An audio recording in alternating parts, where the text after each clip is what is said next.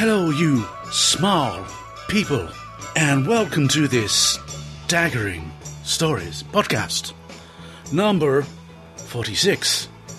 This music in the background, it makes me want to sing. Oh no, you bloody well don't! Spock! Is he dead? I hope so. Hang on. I'm not. Yeah. Yep.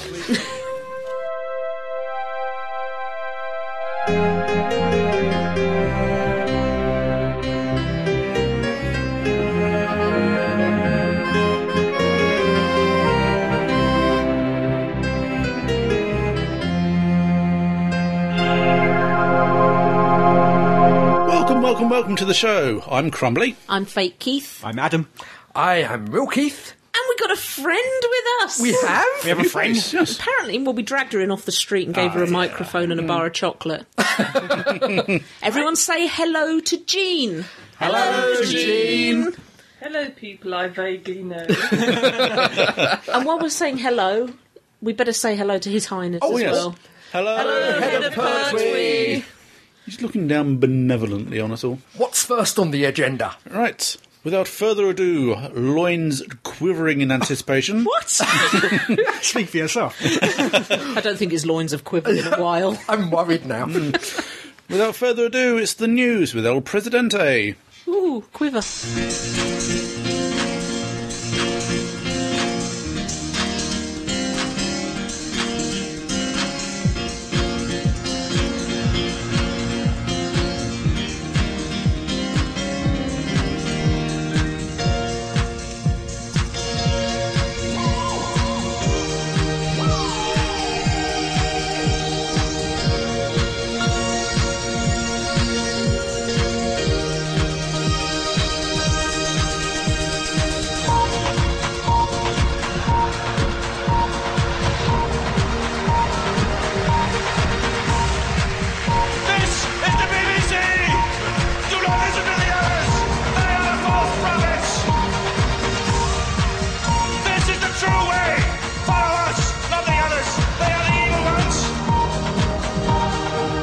Doctor Who News. Oh, good. His name's Bond. James Bond. You said it was Doctor Who news. Ah, it is. Timothy Dalton is apparently, according to The Sun, going And to not be... No, Had to not get one in. He's going to be a baddie in the last couple of episodes Ooh. of David Tennant's reign. He's the new master. He regenerates instantly. That's an interesting theory. That is an interesting theory. But they're saying got a lot of baddies in his last couple. So we'll see. Presumably it's true. He's been seen filming, I believe. Are you sure he was seen filming and he wasn't just kicked off the set for lurking and Maybe he's come stalking? to LA from LA specially. But apparently, an insider said Timothy Dalton's a big coup for Doctor Who because he's pretty iconic. Sounds like a Sun report from him. Yeah. Also on the Doctor Who news front, Oh, yes. also according to The Sun, and they okay. had pictures, Oh, really? the Doctor's mother is going to Yes. show up. As yeah. played Claire by... Bloom. Yeah. Claire Bloom from we mentioned her last podcast. But surely, no, she wouldn't be a time lady, would she? She's meant to be human, or Well, have we that- abandoned that It idea? depends if you're going with the 8th Doctor American movie with the Pertwee logo. But either way, she should probably be dead if Gallifrey is no longer around. Flashback. But we all know Gallifrey is in an alternative dimension that can't be seen and it was never destroyed. And it's Well, all yes, tricks we they're know playing. that. But the Sun didn't know that. But anyway, that's Yeah, what the hasn't picture been mentioned in The Sun yet, so... Primeval news, it hasn't been axed. Crumbly's doing his happy little dance here. Happy dance, happy dance. You don't want to see this. See, again, this was in The Sun, so, Yeah, you may want to contain your happy dance. According to The Sun, who have been wrong about many, many, many things, it had been axed, but ITV said that's not true. Well, there are a lot of rumours flying around, actually. These planned mergers with Channel 4 and Channel 5 and such, they've been banted around. Apparently ITV might be sort of swinging the axe on quite a few series to save money. Expensive ones, particularly yeah. in such a science fiction. Yeah, they've anything lost- vaguely interesting. Yeah, they've lost a lot of cast as well this season. I do like what it actually says from the rep, quoting the rep. Yeah. It hasn't been axed, it just hasn't been recommissioned yet. Isn't that what Michael Grade said in 1989? Yeah. Yes. So 20 years' time, we should see the next season of Primeval. Any other news? Well, we have one for Dollhouse. Now, apparently, despite the axe wavering over it, it has been commissioned for a second season. I'd say woohoo, but I haven't seen any of the first Yeah, season. I think it's about to be shown on the Sci-Fi Channel UK. Siffy? No, it's Sci-Fi Channel UK, so I can still say it. Oh, all right then. This is the UK branch. Believe you missed it. It was on the weekend, I think. The weekend? Oh, well, I'll pick... Repeated tomorrow, I think. I'll catch it tomorrow then. So it's a second season of, again, 13 episodes. Yes. So it hasn't got a full release, it's just got 13 episodes. Apparently the episodes have been cut from 50 minutes, which is a special experiment. They had less adverts, back to the regular 42 minutes for this next season. But we'll see, yeah. Also, I want to add to that, Terminator, the Sarah Connor Chronicles, has been terminated. Yes, it's no longer with us. It won't be back. No, but that's not surprising anybody. Well, I'm just wondering, because they've got the film coming out imminently. Arnie's going to be in the film, Yes, apparently. yes, we saw that. His head's being CGI'd over the body, and he's seen it and says it looks absolutely wonderful and you can go ahead. I feel sorry for the actor whose head it's being CGI'd on. You know. But I was in the Terminator film. No, you weren't. But as I was saying, this new film is coming out. I'm just wondering, would that I doubt it. Bump it anyway? But oh well. Star Trek news. J.J. Abrams' Star Trek exceeded expectations. It's raked in £79.2 million. Crikey. The first weekend alone, I believe. That's it. I think about 20 of those were ours. Yeah, that includes $4 million from previous screenings. Well, Paramount, they originally sort of estimated the film would make about $50 million, but I mean, strong reviews helped carry it to the bigger opening. It's a fan-made film out called Hunt for Gollum. Oh, yes. It hit the web on Sunday, and within 24 hours, 250,000 people had viewed it. It was so successful that it crashed the server for hours. That's a good sign. It is, yes. Director and executive producer Chris Bouchard said, "The web server got completely overwhelmed by all the traffic. We got it back online quite late that night. I think everybody saw the release and went on at the same time. It was the number of requests it couldn't handle. It's quite cool. We had no idea how many people would watch it." John Major should never ever say the word cool. You need to keep putting those traps down. Yeah. Well, he gets around them somehow. The film's going to stay online indefinitely, and if you want to go and help crash the server again, you got to log on to www.thehuntforgollum.com. We have a bit of news from Star Wars. Or, strictly speaking, Star Tours. In Disneyland, Disney World and Disney whatever, Europe, there's a ride called Star Tours, which is pretty ancient now. Mm-hmm. And they're redoing it with all new footage, filmed especially. And apparently it's going to include such creatures as Boba Fett, Admiral Akbar, a Tusken Raider, and even some Jawas. You want to go back, don't you? I have been on this ride, and it was pretty rubbish. Unfortunately, it's going to bring in some prequel stuff. Naboo and Genosians, but C-3PO and R2-D2 will still host it, and look for that later in the year. Well, I say, if it's Lucas, surely he would be taking the old footage back into the computer and adding the new characters on top. Yeah. I think, fortunately, not in this case. Some sad news. Dom DeLuise has died. Oh, yes. One of the funniest mans who ever lived. Captain Chaos. Captain Chaos from the Cannonball Run and Ergo from Stargate SG-1. Did he die in a funny way, though?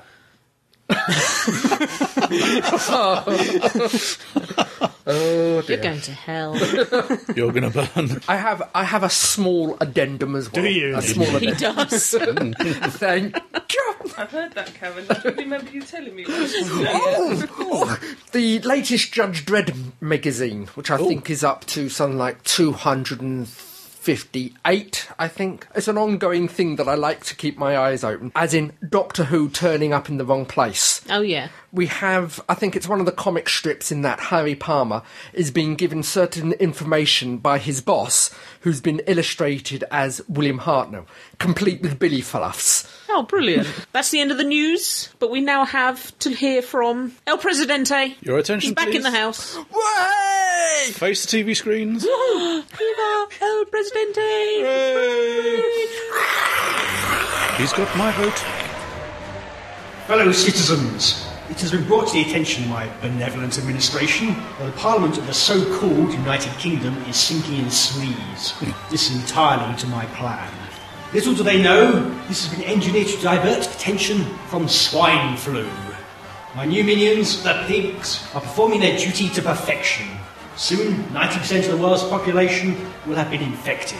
25% will turn into half-human, half-pig people. They will eat the world into financial ruin, snuffle the truffles, play in their own muck, but I'm drifting. When the world powers collapse, I will seize control of the world. Here endeth my address. I mean, He's brilliant. He's fantastic. Yeah, we've the got to best say that. person. Yeah. Kneel before him. No, I shall grovel. I shall grovel. From one deranged lunatic to another deranged lunatic in a long scarf. It's time for Doctor Who. Ooh.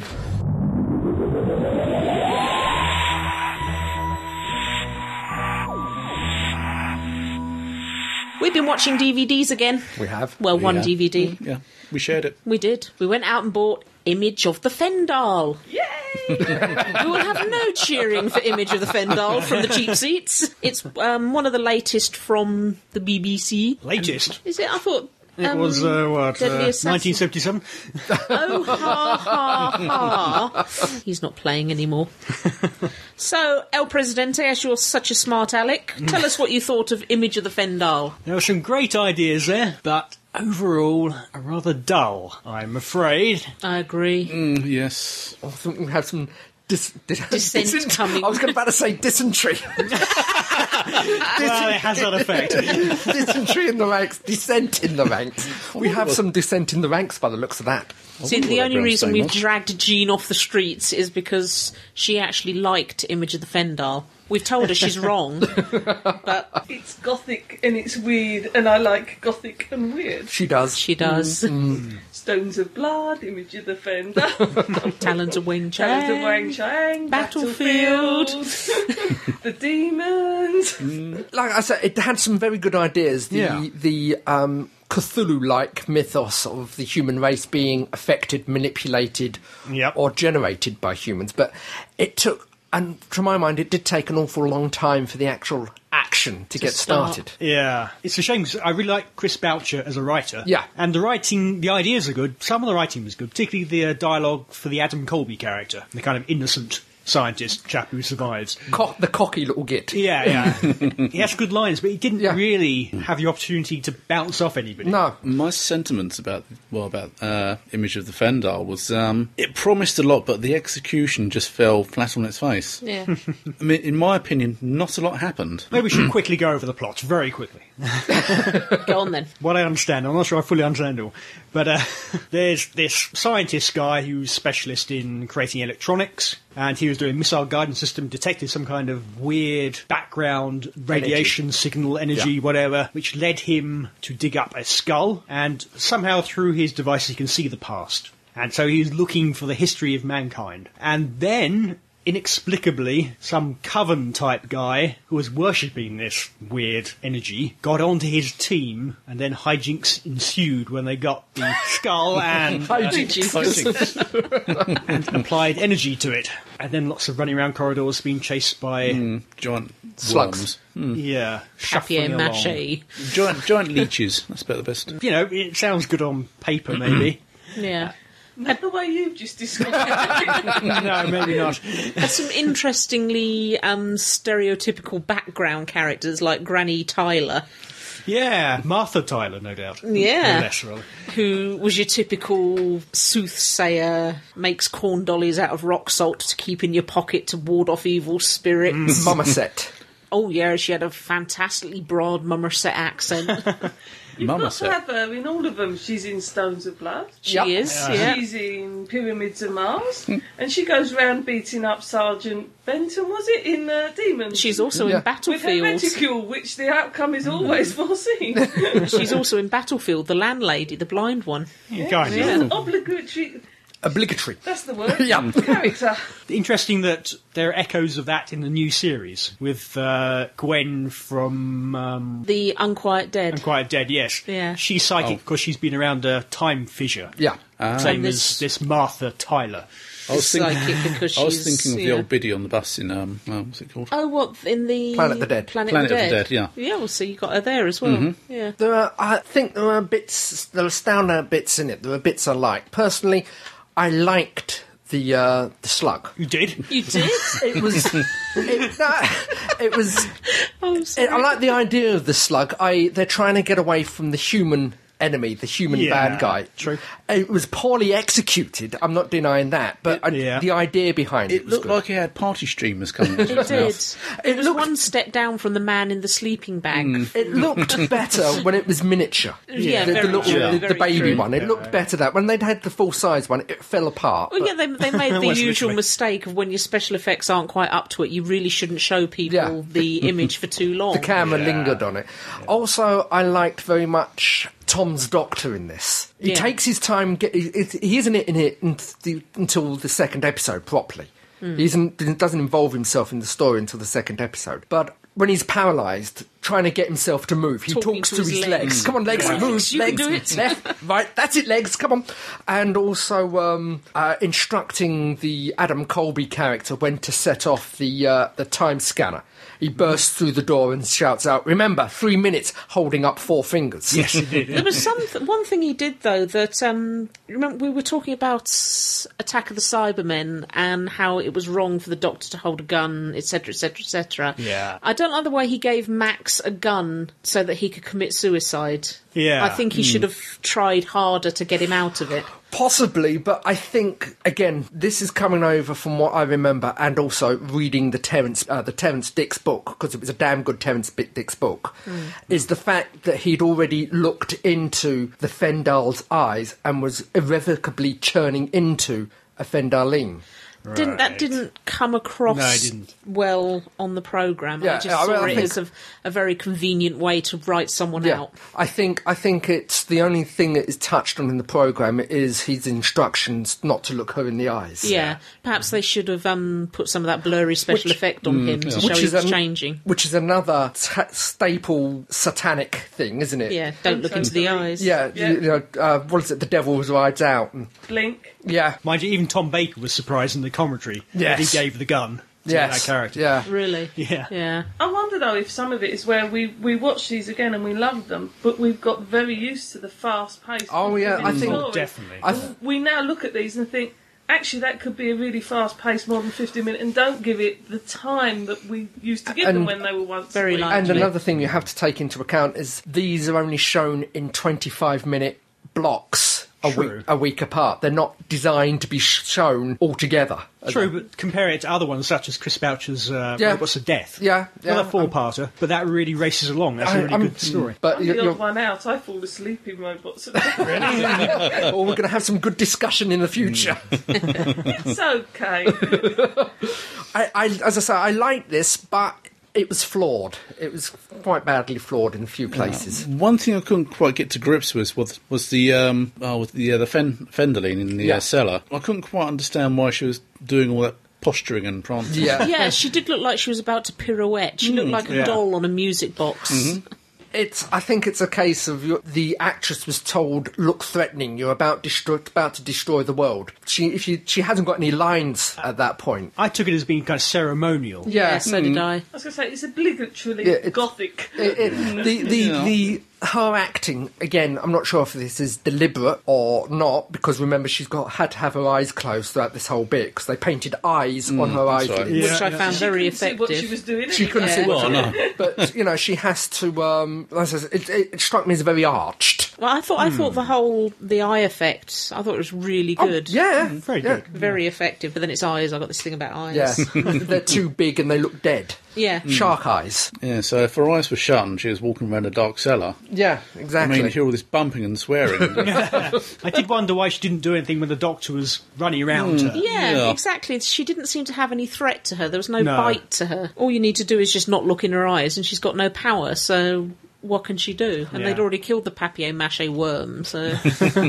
Well, as I said, in the plot, they actually said that she's a Gestalt entity, so she couldn't actually do anything to her until her various bits of her were grown to full maturity, and then she would join as one monster. Yeah. So we weren't actually seeing the proper Fendal as it would have been. True. We were seeing an embryo state until all the bits of her were grown to maturity. So all those little worshippers, all those little including worshippers Dead were being Max would have been being turned her. into worms, and then they would have all joined in as a mass creature. Ah. I like the idea that the development of the human race was affected by aliens. Well, again, that is an age-old. It's what is it? Cthulhu Mythos, City of the Dead. City of the Dead, Quatermass. But even in Doctor Who alone, we've been influenced by so many different aliens. Yeah. I do wonder what we were meant to look like. What was I going to mention? Eric von Daniken. Well, going with that, you get the Doctor actually gives you 3 explanations. One, that the Fendal has actually created the human race. Mm-hmm. 2, that the Fendal has only affected a few members of the human race and given instructions in the genetic coding, so to bring about its creation. Or 3, it could just be coincidence. Didn't think Leela had enough to do again. No. I've always felt she's been very underused. It's just a couple of episodes where she got to strut her stuff, as it were, but this really wasn't one of them. No, if it's not not really. an action-adventure story, the character tends not to... Because Leela's character is not intellectual, so it's more visual and physical. There was... Just reminding me one part. I'm not sure. I think it was rehearsed, though it looks accidental. When Leela shoots one of the worms and the Doctor runs round the corner and they're all splayed out on the floor. You've got Leela and the Jack. The Doctor, Tom Baker, leans down and cradles Leela's head and says, "What happened? Are you all right? Is everything okay?" And so I pointed and shot. "Oh, you killed a Fenderling. That's wonderful." And just gets up and walks and drops her head. The look the actress gives him at that point in time. We'll have to give a shout out to Charlie from EastEnders. Oh, yes. Oh, yes, the security The guard. young guard. security guard who cops it quite early on. Charlie That was Slater. Charlie. Really? Apparently he goes on to be a taxi driver. He does, in yeah. EastEnders, Yes. Oh, speaking of EastEnders. Oh, God. Did you Nick see Cotton. the thing with Sorry. EastEnders podcast, Staggering Stories. sorry. You go off and do your own podcast together. Okay. Talking of bad things, Charlie's wonderful. that first episode cliffhanger. Remind how me. bad is Oh. that? Where they had Leela apparently about to be shot. Yeah. Oh, that was You mentioned this at the time, And the Doctor stuck there. talking about his legs. That was came later. Yeah, that It came on go- the reprise. No build-up, suddenly he was stuck in this forest, unable to move. Then the resolution of both of those is absolutely terrible. She hadn't actually looked in the door and stood there like an idiot. She'd backed away, but we didn't see that. It was a Flash Gordon moment. It was cheating. They did that a lot back then. No, not that blatantly. Not that bad. Didn't I have... don't know, people drowning who aren't really drowned for 3 minutes when Mary Whitehouse gets the hump. Well, you're going to wind her up occasionally. Now she's dead. Clockwork. Yeah. All right, then. So, if you had to sum up your feelings for the image of the Fendal in one sentence, Real Keith? Good, but flawed. Crumbly? Could have been better. Slightly dull. Some good ideas, but a little bit boring. My rose-coloured specs are still perfectly rose-coloured. You liked it, didn't you? Yes. Have you seen it in 30 years? Yes. Okay, so Image of the Fendal out on BBC DVD. Pick it up, maybe. Yeah. If nothing else, it's good for the extras.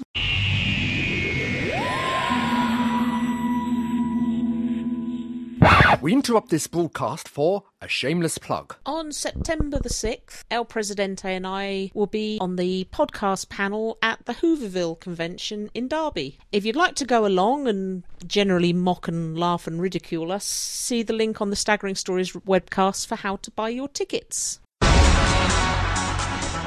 Hey, why not pop over to Who on Who and nominate a character for Avatar Idol? For more information, hit us up on www.whoonwho.com. That's www.whoonwho.com. Who on Who, the podcast devoted to the review of classic series Doctor Who DVDs in no particular order. And now, back to the broadcast. And now, for something completely different. As suggested by one of our listeners, Joshua, the BBC has DIY SOS, Changing Rooms. Staggering Stories has... And now, it's time for... Choose Your Own Staggering Story. Once upon a time, there lived a girl named Rose. Now, most of the time, Rose was a happy soul who enjoyed chips and nights out and all things pink. But sometimes Rose was not so happy. Sometimes she was downright miserable and would look around for something to thump. This was usually the fault of a Time Lord called the Doctor. Take today, for instance. Rose had woken bright and early, all ready for a trip to 1969 to see Joan Baez at Woodstock. She had donned her best hippie clothes and learned all the words to Diamonds and Rust, even though the Doctor insisted it wouldn't be written till 1975. So what? Said Rose. Perhaps she'll hear me sing it and decide she likes it. Rose, said the Doctor a little bit sternly. you wouldn't be planning on messing around with the delicate flower of your planet's history, would you? Because if you are, he added, I will take you to Salem during the witch trials and abandon you in the middle of the town square with a pointy hat on your head and Jane's big book of spells tucked under your arm. You wouldn't, said Rose. I would, said the Doctor. Sport, said Rose and pouted at him.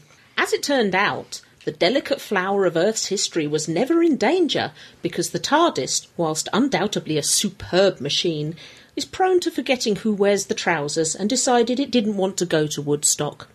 It had been twice before, and there were only so many times an advanced Type 40 could be expected to endure the Grateful Dead without trying to withdraw into its own zero room for a bit of peace.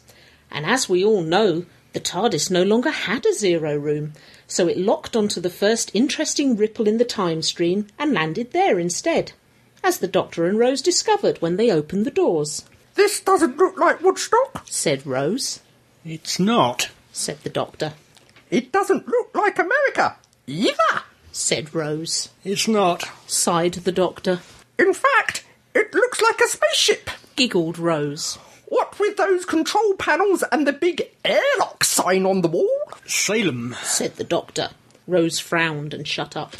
The Doctor glared at the TARDIS and pulled the door closed with a click. You and I will have words later, he muttered. The TARDIS hummed gently and introduced itself to a nearby computer.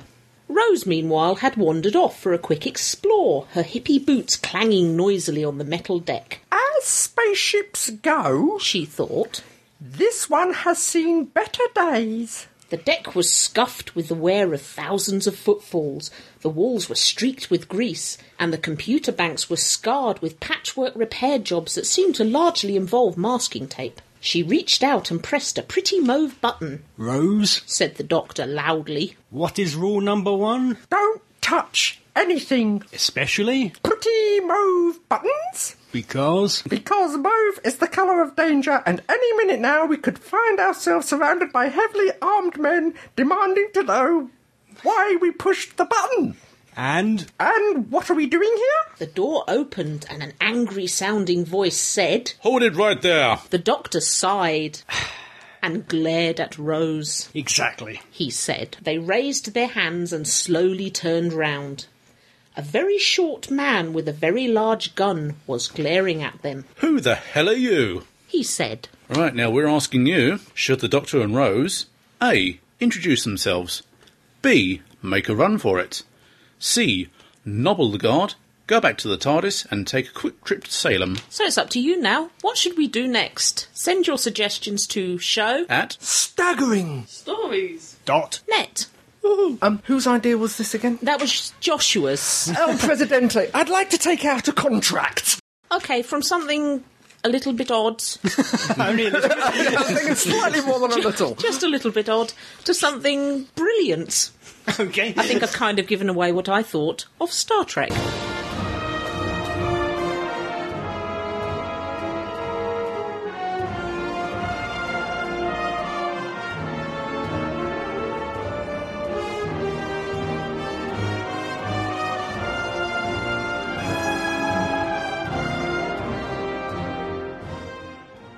Go on then, you. Me? Oh, okay. It was good. That's Real Keith summing up of the new Star Trek film. We'll see you next time. Bye-bye. Right, we all went to see Star Trek. We went to see it more than once. Some of us have, We went to see it more than twice. Yes. actually, we're aiming at a 4th time, probably tomorrow. This is how sad we are. Still doesn't beat my Star Wars 23 times in one summer. Oh, what a geek! That's only because you worked at the cinema. El Presidente, tell us about Star Trek. Oh, really good. God, we've got to get past really good. Very, very good. I haven't seen it yet, so I don't know. Maybe it was really, really bad. No, it wasn't. Stick your fingers in your ears and go la la la.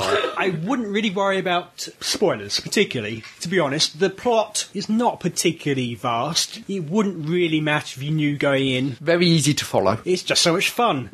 Completely. It's basically a reboot of the original Star Trek, but it does yet carry on from Next Gen, and I think technically it's set 30 years after Nemesis, the last Trek Is it Next that Gen far film. ahead? I think so. It's from certain characters' point of view. Yeah. Yes. But from the other character's point of view, it's set before Kirk joins the Academy. Yeah. set before he's Before born. he was born. Yeah. Well, the initial premise of the film is how all the characters met. It could very easily have plummeted into Police Academy and space. Yeah. But it didn't. I was certainly very worried that it was going to just be a Starfleet Academy film Yeah. at first, but it wasn't. It kind of 3 years later. Yes. Which was a relief. Just hopped over it, Well, yeah. they do fast forward that section. Young Kirk was played by Christopher Pine. Yep. Yeah, Chris Pine. Yeah, and I think he did an absolutely outstanding job. I think he had young William Shatner's Yes. mannerisms to a T. I even thought he looked quite a lot like He him. did, Like he does. Shatner. It ran the eyes. Yeah. Well, And this- certain things they kept in, like Kirk's a womanizer. Every time a pretty woman passed young Kirk, green-skinned. yeah, he would turn round and Hello, ladies. greet them. Well, this was set, was it 10 years before the original 5-year mission? So So he hasn't had to buy his own corset yet. Not yet. No, he's still No, he young and certainly svelte. doesn't need a corset. It had some interesting character developments that you never really got the chance to see in the series. The relationship between Spock and Uhura, Yes. which it was Yeah, always hinted that very they were surprising, that was. very, Yeah. very good It- friends. But this it- took it one step Yeah, further. in the TV series, it touched upon it, and you saw they weren't just inferior and superior; they were friends off duty. Yeah. In the TV series, this takes it in the next logical step. Because of the change to history, Yes. Spock is a bit different. He's still Spock, and he's much more reminiscent of Spock from The Cage. Yes. He's Yeah. a bit more emotional. Yeah. that's right. Yeah. But that is one thing I do like about it. They adhere to continuity, but they also take continuity and throw it out the window. Well, they just set off in a completely different Yeah, direction. yeah. Mm. Mind you, I mean, I must say, one character who I thought almost upstaged Kirk and Spock was the guy who played Bones. Oh, Yeah, God. McCoy. You I mean- can't... Carl Urban. Yep. He had his mannerisms down to a T. He really did. he was channeling DeForest Kelly. Oh, was- good grief, and then some, yeah. He was absolutely excellent. The only one I felt didn't really fit was Simon Pegg as Scotty. Yeah. I think it was a brave attempt, but I just couldn't see Scotty. Yeah, I don't think he went for an impersonation. He went for his own interpretation, but tried to keep some of Scotty's mannerisms. Yeah, but I it didn't. couldn't see it. I don't think he failed in the attempt. It just certain times the accent slipped.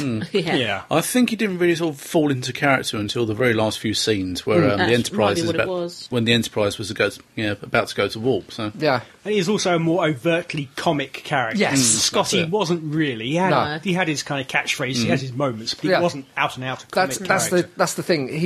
I don't mean to knock him, but he is playing Simon Pegg, playing Scotty. degree, it's been written for Simon Pegg. Yeah, He's yeah, trying that's it. not to be Simon Pegg, I Yeah, think. he's trying not to, but yeah. The only other quibble I had was Chekhov's age. You had Kirk, McCoy, and Uhura had been assigned to the Enterprise as cadets Yeah. Yep. because of various emergencies, whereas Chekhov was already on the Enterprise as an ensign, and he was 17. Yeah. Well, the thing is, you certainly get the impression with McCoy, he's had a career outside Oh, Starfleet. yeah, very much And so. because what has happened in his private life, He's effectively running away from a divorce. yeah, he's joined Starfleet. Kirk, again, has joined it late because he's been a slacker. A genius, but a slacker well, nonetheless. this is the most brilliant serial offender in the Midwest. Yeah, Yeah. yeah. I think the basic idea is Chekhov has joined Starfleet direct from school. Well, the Yeah. impression I got was Chekhov was more like a Weasley crusher. Yeah. He is a I prodigy. mean, a prodigy. was, yeah. yeah. But that is another thing that has been pointed out and very strong with the film is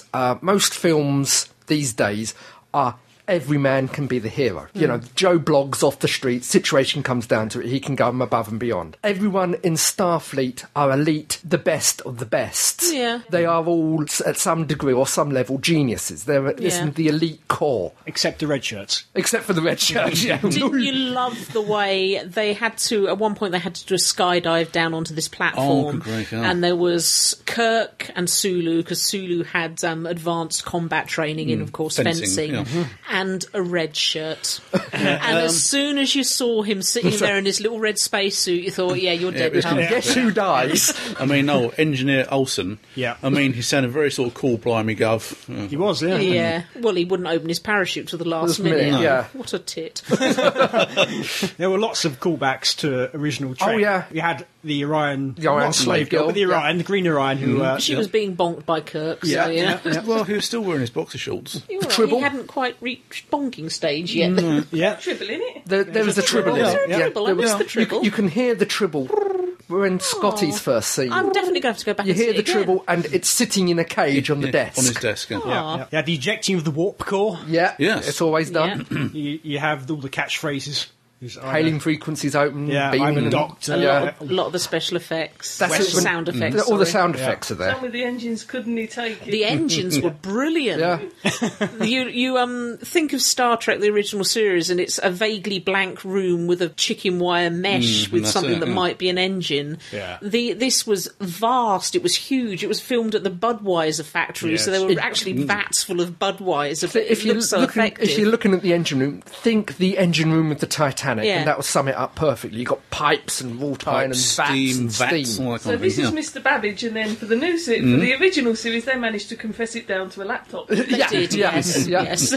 Also, I had the last shot of Pike Yes. in a wheelchair, Wheelchair. Poignant. which is again to the TV Which they series. did wrong. I know for politically correct reasons and for the fact it would have made everyone laugh, they had to change it. But the term that should have been used is, "I relieve you, sir, I stand relieved." Of course, he wasn't standing, he was sitting down, so they changed it. Yeah.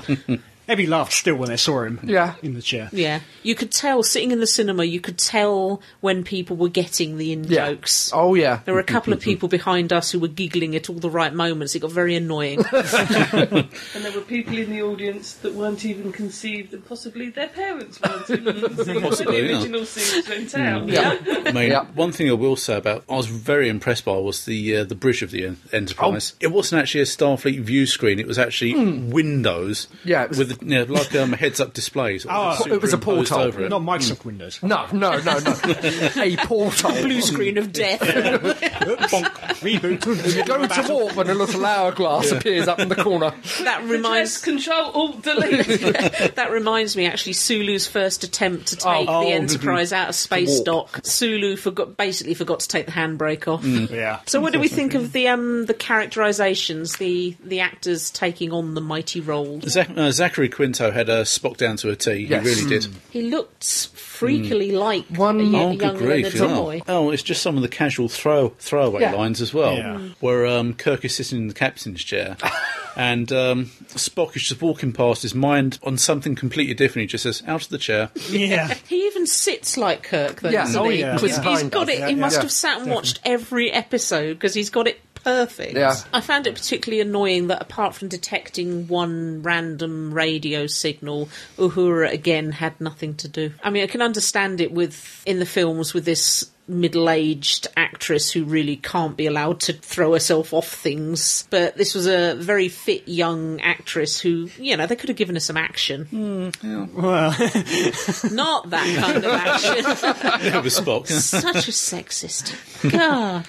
Yeah, but there again, I mean, in this politically correct day and age, I mean, the thing was, she was still wearing the skirt up to her. Yeah, She was, I I mean. noticed that, yeah. She's got some legs, so let's give her the short skirt, yeah. it's only obvious the mix of the crew is very outdated now. You have basically one woman, and actually the rest are all men. Well, that's it. Completely. I Which- mean, look at even Next Gen. What they Yeah. got, well, even that was only 2 women, wasn't it? Tasha Yar, Oh, I forgot Tasha. Yeah. the 3 Doctor. women. And the counsellor. Deanna Troy. Huh? Yeah. Although I did enjoy the variety of aliens there were. It was very much like the cantina scene in Star Wars. They were used very sparingly, but to very good effect. There was no bumpy forehead aliens. No forehead aliens. No.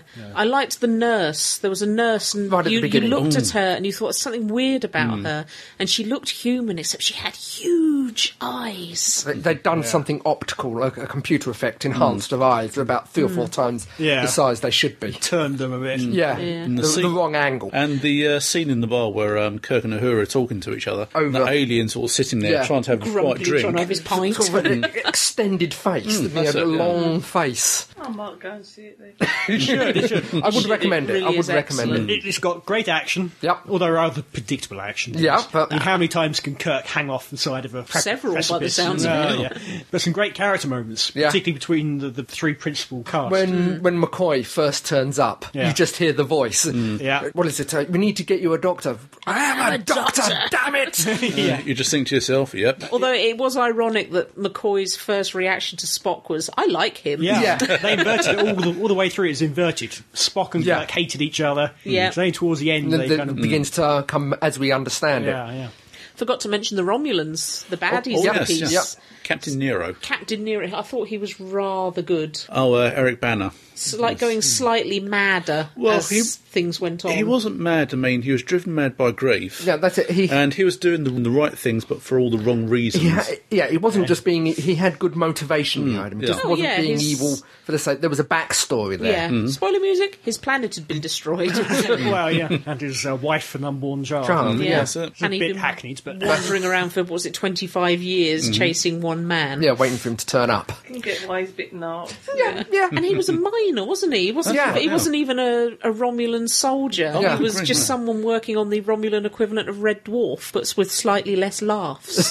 Some pretty beefy weapons. For a mining ship. Go on. A mining ship from 100 and whatever, 30 years in the future. 190 years or whatever. It looked like a cross between a jellyfish and a spider. Yeah. Well, as El Presidente so very correctly pointed out, it looked very much like a Volon ship. Everything's all pointing forwards. Spiky. Be prepared to well up a bit and feel all teary before they've even put the word Star Trek up on the screen. And the first, 15 minutes? The teaser. Is the teaser. And it's very, very sad.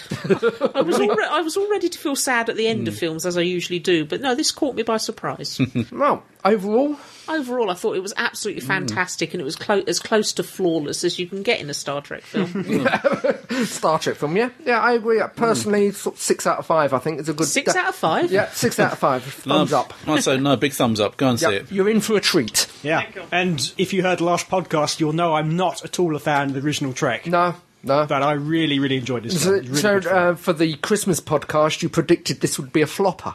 Did I really? Yes. For 2 years, you predicted it would flop. Would you like some sauce to eat with those words? It is an excellent film, it really is. Yeah, and we're going to see it again, so, we're sad.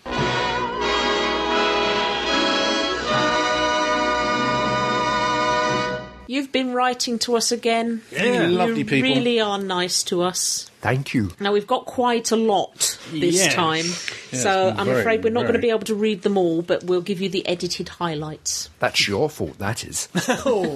Please don't discourage our listeners. Sorry. Ignore real Keith, he's an idiot. Right, we've heard from Richard. Hello, Richard. Hello, Richard. I think Richard's a new person. I think he is. He says, Dear team and head of Pertwee. It's starting again. It is. I know. Long-time listener, first-time writer, and I've got to say, absolutely love the podcast. Thank you. You can write again, Richard. I discovered it last September, subscribed soon after, and have been catching up the back issues ever since. It's seen me through the last 9 months of my master's degree and will give me something to look forward to every couple of weeks, since I'm about to be flung out on my own to work on my dissertation for the next 4 months. Richard sounds far too clever for us. He's a brainy person. Another one. Yeah. Thought I'd let you know my views on a couple of things. I enjoyed Planet of the Dead up to a point, and I feel much the same about it as I did The Next Doctor. I spent months anticipating the episode, scouring the net for any pictures and information I could find, although tried and failed to remain hugely spoiler-free. Both episodes had great setups and both were entertaining, but I was disappointed with the endings for both. They both went for spectacle, and as soon as I saw the red bus start to fly on Easter Sunday, I was reminded of the horrible feeling I had whilst whilst watching The Next Doctor at 1 a.m. on Boxing Day. Flipping family all came round for tea when it was actually on. And the giant Cyberman came up out of the river. I think it was just disappointment that the writers felt they had to have something huge and expensive looking happen near the end to make the audience go, wow. OK, I admit it's probably just me and that the child audience probably thrive on that kind of thing. But it's been twice in 2 specials, and I'm hoping they don't do it again in the otherwise ace-looking waters of Mars. It's not just you, Richard. That's so bad. Red Dwarf Back to Earth. First episode was okay, second was pants, third almost redeemed it all, but not enough for me. Watched Gunman of the Apocalypse the next day and was reminded why Red Dwarf used to be a highlight of the viewing schedule. That's enough from me. Here's to many more podcasts, and if anyone sees a shaggy-haired bloke in Doctor-esque Converse trainers walking around Chichester laughing out loud, it's normally Fake Keith's fault. Thank you, Richard. Thank you very much. Thank you, Richard. Oh, we have another one from Win here. Hello, Win. Hello, Win. Hello, Win. Dear team, you've all done very well. Oh, thank you. Points deducted once again from Fake Keith, Hey. who tried to prevent El Presidente and a certain Lord McFadden from teaching me how to decipher the subliminal messages. You've dropped so far down the stalking register that you are now behind Beryl Reid. Oh. And she's been dead for a few years. Yeah. I think. To quote Toby Hadoke, Star Trek? I'm not a nerd. Never got into it, to be honest. Takes itself far too seriously in all its forms. After avoiding Primeval for the first few years, I've actually started watching it based on your recommendation. Sorry. And it's not bad. Better than what I remember from the 1 or 2 episodes I watched in Season 1. Also, Ashes to Ashes has made a big improvement from Series 1. Big welcome to Owain, a.k.a. Head of Pertwee on the forum, a.k.a. Clive on the podcast. Thankfully, he's changed his location to number 2 on Fake Keith's stalker list. Good Quite boy. worried I've Knows got his a place. list. Yeah. I've put his details on my stalking donor card. So that in the event of my death, someone else may annoy Fake Keith. That's what real Keith's for. We'll try to compile my escape pod list by next time. Bod be with you, keep up the bearable work. Win. Thank you, Win. And now, for all you lucky people out there, subliminal messages.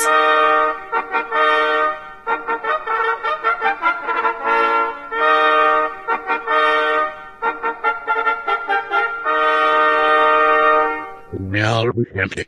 Singer, what's new? Thank you. I have got a letter from Stephen here. Hello, Stephen. Hello, Stephen. I have to apologise to Stephen because it is a really long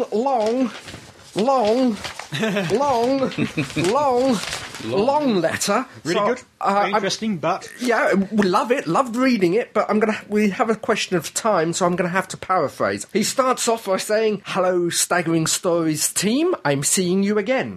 He can picture us all in his head. El Presidente is a cyborg with big red eyes like Arnold Schwarzenegger. The Keiths, you and me, Yeah. are a pair of friendly grizzly bears with spectacles reading the Sunday Times. Okay. Right. Crumbly is a sentient piece of pie, I think Stephen's been on the funny stuff. and Tony is a walrus. Why is he being nasty to Tony? He says that he likes season 3 of Heroes. Hasn't liked the previous seasons because they've gone off track, but according to Stephen, season 3 is coming together, despite what Fake Keith says. Also, he's been to see the Star Trek movie and has a few things to say about that.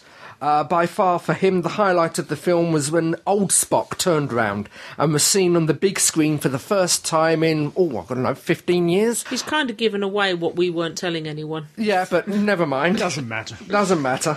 Apparently he went to see it with his mum, who was muttering way through most of the film, but actually wept tears of joy when she saw Spock again for the first time. He didn't look that bad. Sorry that we've cut you short, but that's basically it. Okay. And finally, I am not going to mention how Stephen signs off his letter, merely to say that it is a personal faux pas that I have mentioned in the past. Finger in Sarah Jane. Okay, yep. And we have a letter from another new listener called Adam. Hello, Hello, Adam.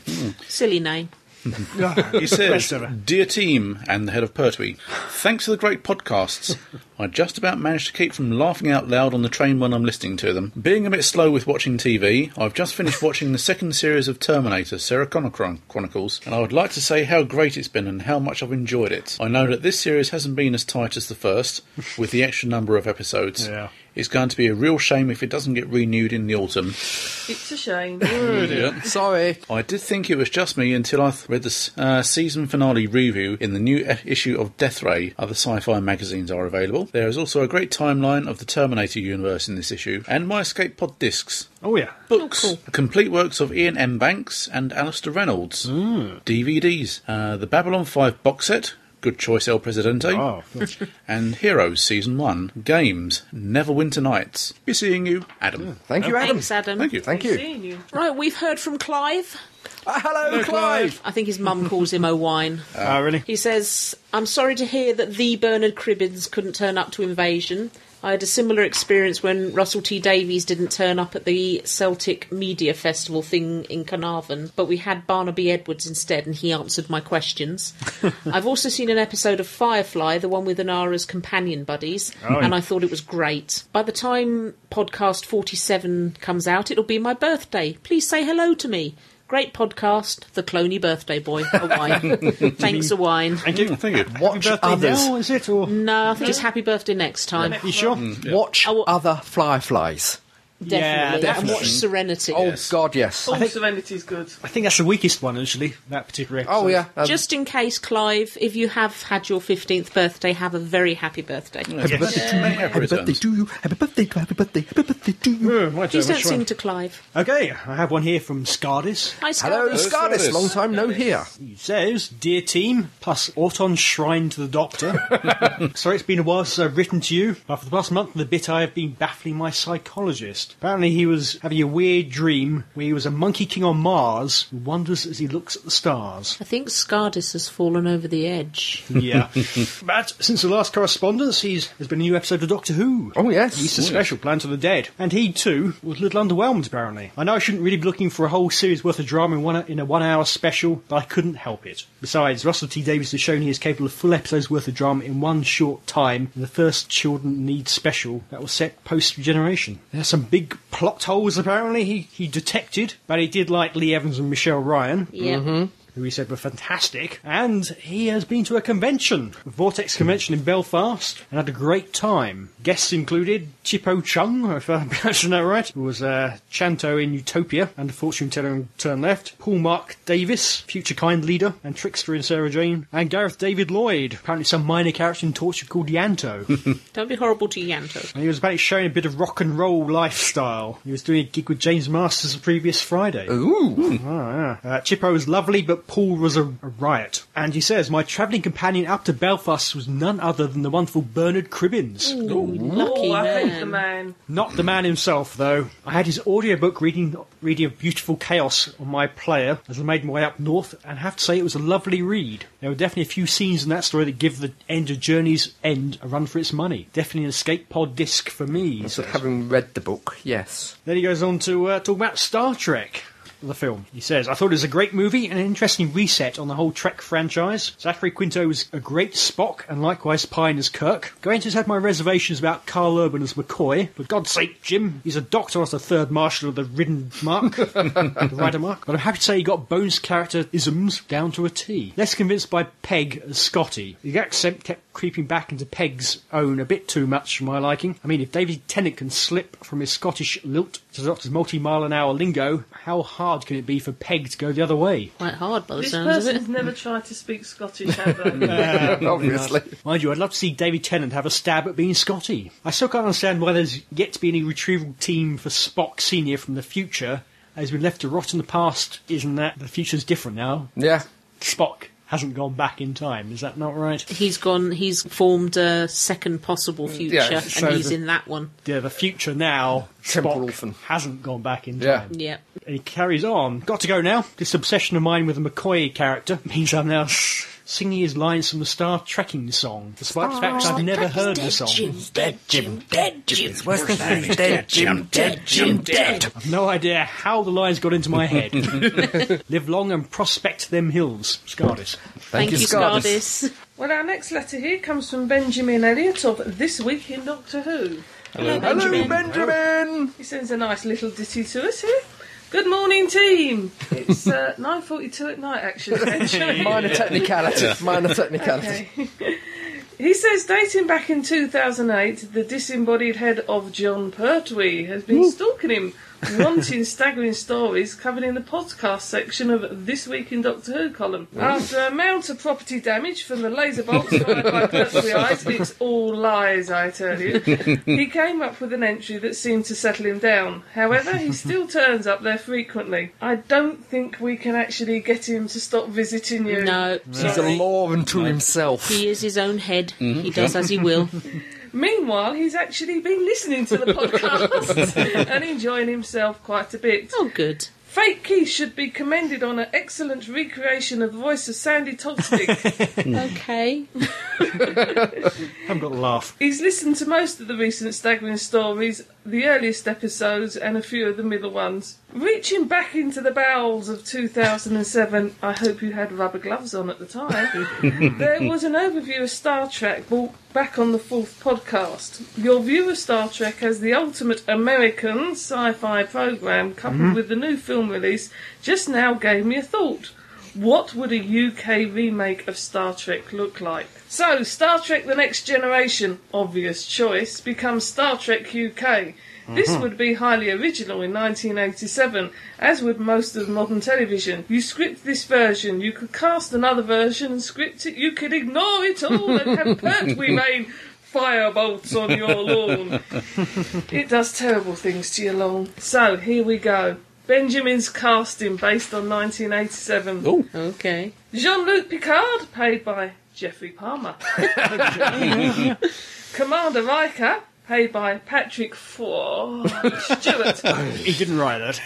Bit of ad-libbing here. Just want to point that out. Councillor Deanna Troy, Marina Sturtis. Commander Data, Patrick Stewart. in the swim shorts. I'm spotting a flaw here already. Dr. Crusher, Marina Sturtis. Geordie LaForge, Patrick Stewart. Yep, definitely a flaw. Tasha Yar, Marina Sturtis. I think he's a bit obsessed. Yeah. Wesley Crusher, Matthew Waterhouse. Sounds about right. Guinan, Marina Sturtis. She's going to have a lot to A say. lot of running around. Wolf, Phil Morris. Okay. None of us can think who Phil Morris is. Chief O'Brien, Sylvester McCoy. Honest, I didn't kill Doctor Who, it wasn't my fault. Kiko O'Brien, Louise Jameson, open brackets, recurring, close brackets. The O'Brien's baby, toddler, young kid, Georgia Moffat, open brackets, teething, close brackets. Luxana Troy, Judi Dench. And Q, Patrick McGowan. Yeah. Might be a bit He's still difficult now. alive. He was then. He was then, he's not now. Yeah. Benjamin feels that some people think he can be a tad verbose, and he shall write them a mere 25,000 word response explaining his brevity. God. Not to us, then. We haven't got that much printer ink. And for now, he sends regards from his little corner of the USA, so we send regards back. Regards! Thank you. Thank you, Thank you, Benjamin. That was relatively short compared to some of the others today. Yes. We've heard from Steve Gray. Hello, Steve. Hello, Steve. He says, hello team, minions of Head of Pertwee. Praise not the head sure. of Pertwee. Worship him. Worship him. Following on from hearing you mentioned on the Tin Dog podcast a couple of months ago, I've spent the intervening time listening from the start, you mad fool. I've enjoyed every single one of the shows, especially the playground humour and silly voices. That's real Keith, that's his proper Playground voice. humour. Silly voices. At last, a podcast pitched to my level. I've recently finished a 4-year part-time degree. Another person doing a degree. And my first time lady will hopefully be joining my wife and I at the end of June. Congratulations. Congratulations, yes. So this is the first chance I've had to write in. Right, Steve, for some reason, has watched Dimensions in Time. You mad And he's come to fool. a couple of conclusions.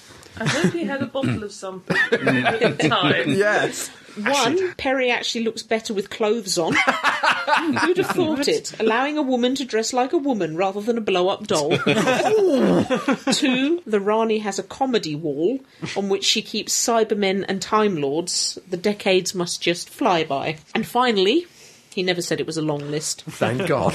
The story sees the introduction of the other two heavyweights of the Time Lord thespian triumvirate, the head of Hartnell and the head of Troutman. Oh, no. All worship. We're going to have to see if we can get those. Acting the likes of which even 3D television was incapable of expressing. Breathtaking. Oh, yeah. Sarcasm mode off. Okay. Sarcasm? Where was that? Steve says, anyway, keep up the fabulous work. I'd like to hear an in-depth interview of when John Major became the cyber leader, hence being grey, and an investigation into why the spiders from Metabilis 3, according to Real Keith's impression in a recent podcast, sounded a bit like the aquamphibians from Stingray. What are you talking about? Sarcasm mode off, really honest this time. Time to get back to the ship, Norma. God help us. We'll write again once my daughter learns to sleep correctly, allowing her mum and dad to sleep again in 15 years' time. 15 years? Jesus, we're on 21 years and still hoping. In 15 years' time, he gets no sleep because his daughter's out all night. Exactly. Oh, you wait till the teenage years, pal. Thank you, Steve. Stop gloating. Stop gloating. Any more letters? And we have one here from Joshua in Sacramento. Hello, Joshua. Hello, Joshua. Again. Hi gang, he says. I'm sure I'm not the first to email in on this topic, but here goes anyway. This past Saturday, the 9th, I went to see the new Star Trek movie with some old friends. Yay. Their friends and friends of their friends, etc. Wow. I think we took up half the theatre. I was afraid going in that the hype would be too much for the film to stand up to. Would J.J. Abrams destroy a beloved franchise, I wondered. Well, not to worry, we all loved it. Yay. Yeah, It good was man. filled with plenty of in-jokes and character and continuity references to satisfy the fans, but not so much as to overwhelm any newbies in the audience. My wife was one of them. She never watched an episode of any of the series, never watched any of the movies. Can you believe it? No. How I did you can't meet? imagine there are very many Star Trek virgins left in America. And I'm married to one. Well, she was one. And I think Joshua's wandered off target. Yeah, it's just a Were tad. they sitting in the back row? When they went to see this Sounds like they were sitting in all the rows. Right, now down to brass tacks. Multiple spoiler alert. Spoiler music, spoiler music. La la la la la. I think it's a bit late for that. Yeah. Stuff I liked. We find out why Kirk calls McCoy bones. Yep. Yeah. The very industrial, stripped-down look of the engineering sections of both the Enterprise and the USS Kelvin. They really looked much more authentic than the typical computer-covered walls, carpeted floors, and a big tube with a light show inside. Yeah. Star Trek usually serves up. The sparkly effect on the front of the engine nacelles. First time since the original series we've seen that. The bridge view screens. Instead of big screen TVs, they were actual windows. Or should I say portholes that also had display capability. Beautiful. Real character drama. Even though we never had met Kirk's parents before, and it took a while to realise who they were written and acted like real people that we cared about. Captain Pike's final scene in a wheelchair reminded me of his final appearance in the original series. He comes off much better here. Yes. The aliens, all of them, and this and number 5 and a few other reasons, I kept thinking throughout the movie. This is what the Star Wars prequels should have been. Yeah. What would J.J. Abrams have done with them if he'd been given the chance? Yeah. And finally, just about everything else. The stuff I didn't like. The odd romance between Spock and Uhura, that seemed a bit random. The one plot hole, which may not really be one. Yeah. Why didn't anyone on Vulcan do to the drill what Spock did at the end? Yeah. They are Federation members, so why does no one on the planet have any craft with weapons? Yeah. Oh well, I think it was stated that Vulcans are pacifist, or maybe I'm thinking of Star Wars again. Alderaan is a peaceful planet. They have no weapons. Kaboom. That being said, Mr. Abrams gave himself a major escape clause for changing the Star Trek universe when it becomes clear, and Spock says it, so there's no confusion, that... Major spoiler alert! Major spoiler alert. Major. That this is an alternate reality from the one that all the Star Trek we know takes place in. Anyway, I think I'm going back to see it again, and I can't wait to see what the sequel will be like. TTFN, Joshua. Thank you, Joshua. Thank you, Joshua. Yeah, it is a bit curious why he has so little resistance, really, in Federation space. But what about Earth? I know he took out the defences, but still they'd have ships, wouldn't they? I would have thought so. They're obviously going through an economy crisis like we are now, you know, boom and blast. They have to sell them all Exactly. off. Can't afford the fuel. Must be. Any more letters, El Presidente? We have a quick one here from Eric. Hi, Eric. Hello, Eric. He says, Dear team and HOP, Houses of Parliament? That's nice of you, but... I'm merely writing to say that I shan't have time to write before this upcoming podcast. Oh, Eric. Oh. Thank you, Eric. Thank you. It's nice to hear from you. Clearly that's not true, but anyway. Yours, Eric, from Alexandra. P.S. If I don't have time to write anything next time, I'll write to you to let you know again. Oh, thank you. Thank you. We like to Thank you keep for a... letting us know you had nothing time to tell us. Yeah, it's nice to keep abreast of the situation. Yeah, PPS, great job. And we have one very quick thing from the blog from Nathan B, Oh, Hi, Nathan. hello, Nathan. Hello, Nathan. Nathan. who has a one-liner, shadow puppets on the podcast. You guys are extremely odd. Oh, thank you, Keep it Nathan. up. These random insults that our Yeah. listeners chuck at us. Well, so that you're complaining the letters are too long and you've got a couple of short ones. True. She's never happy. I know. Never happy. Thank you very much for all your feedback. You're Yeah, all thank you. absolutely wonderful. If you'd like to write to us, you can get in touch via show.net. At Staggering. Stories. If you could keep it below 25,000 words, it would be much appreciated. So, regrettably, that brings us to the end of another podcast. But in the next one, more of the same. More news and reviews. More fun, frivolity and jollity. Until then, this is me, Crumbly, saying, be seeing you. Farewell. Goodbye. Au revoir. More nervous than a Nanata penguin shoot. You're a very odd man.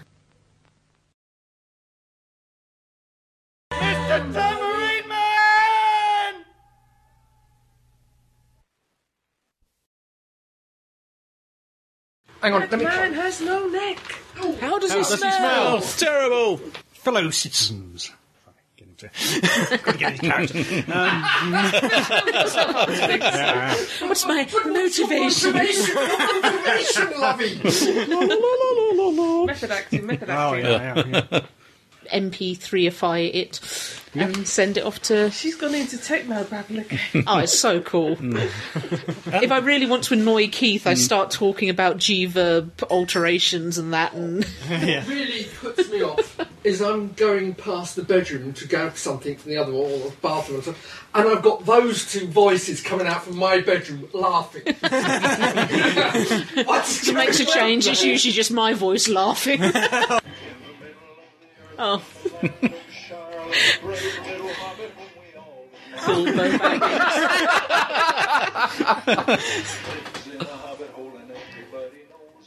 Bilbo.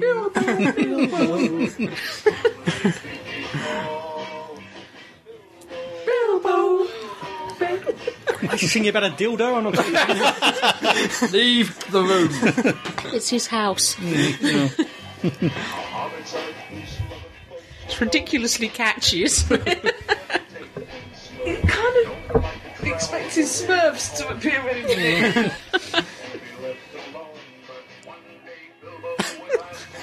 I thought he was going to go into the chorus then. I'm all disappointed.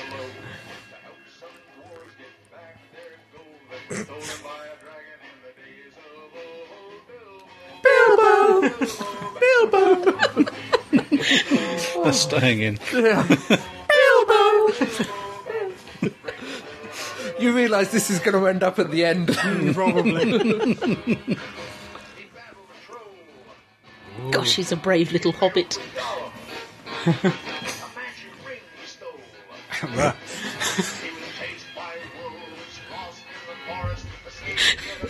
I really object to this summing up of one of the best books ever written. Right, I'm going to do a Shatner. When I... Are you? Well, you should have gone before you left. From one madman to another. I've forgotten what I was. You got it wrong. You got it wrong. I've forgotten. Oh no! Mad man's an insane, dilapidated woman. Sharp. Okay. No, there was bugger, and I'd planned something, and I've forgotten it. Oh, no. Was it sophisticated? I should have written it down. Was it yes. sophisticated and witty? It was sophisticated and witty. There was a pun in it and everything. It was like being at work, but without the stress. Oh, well. Try again. I'll try again. Okay. Bottoms wide apart. We shall not discuss the Lavender Passage. What?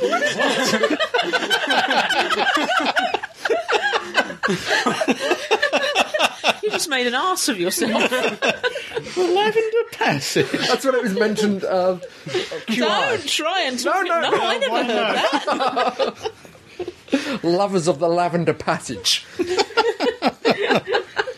What with those control panels and the big airlock sign on the wall? Sorry, Monty Python. Son. He's been a very naughty boy. Are there any women here? I'm sorry, I thought we'd started. There's going to be a bumper outtake section. I've lost you, Win. Come back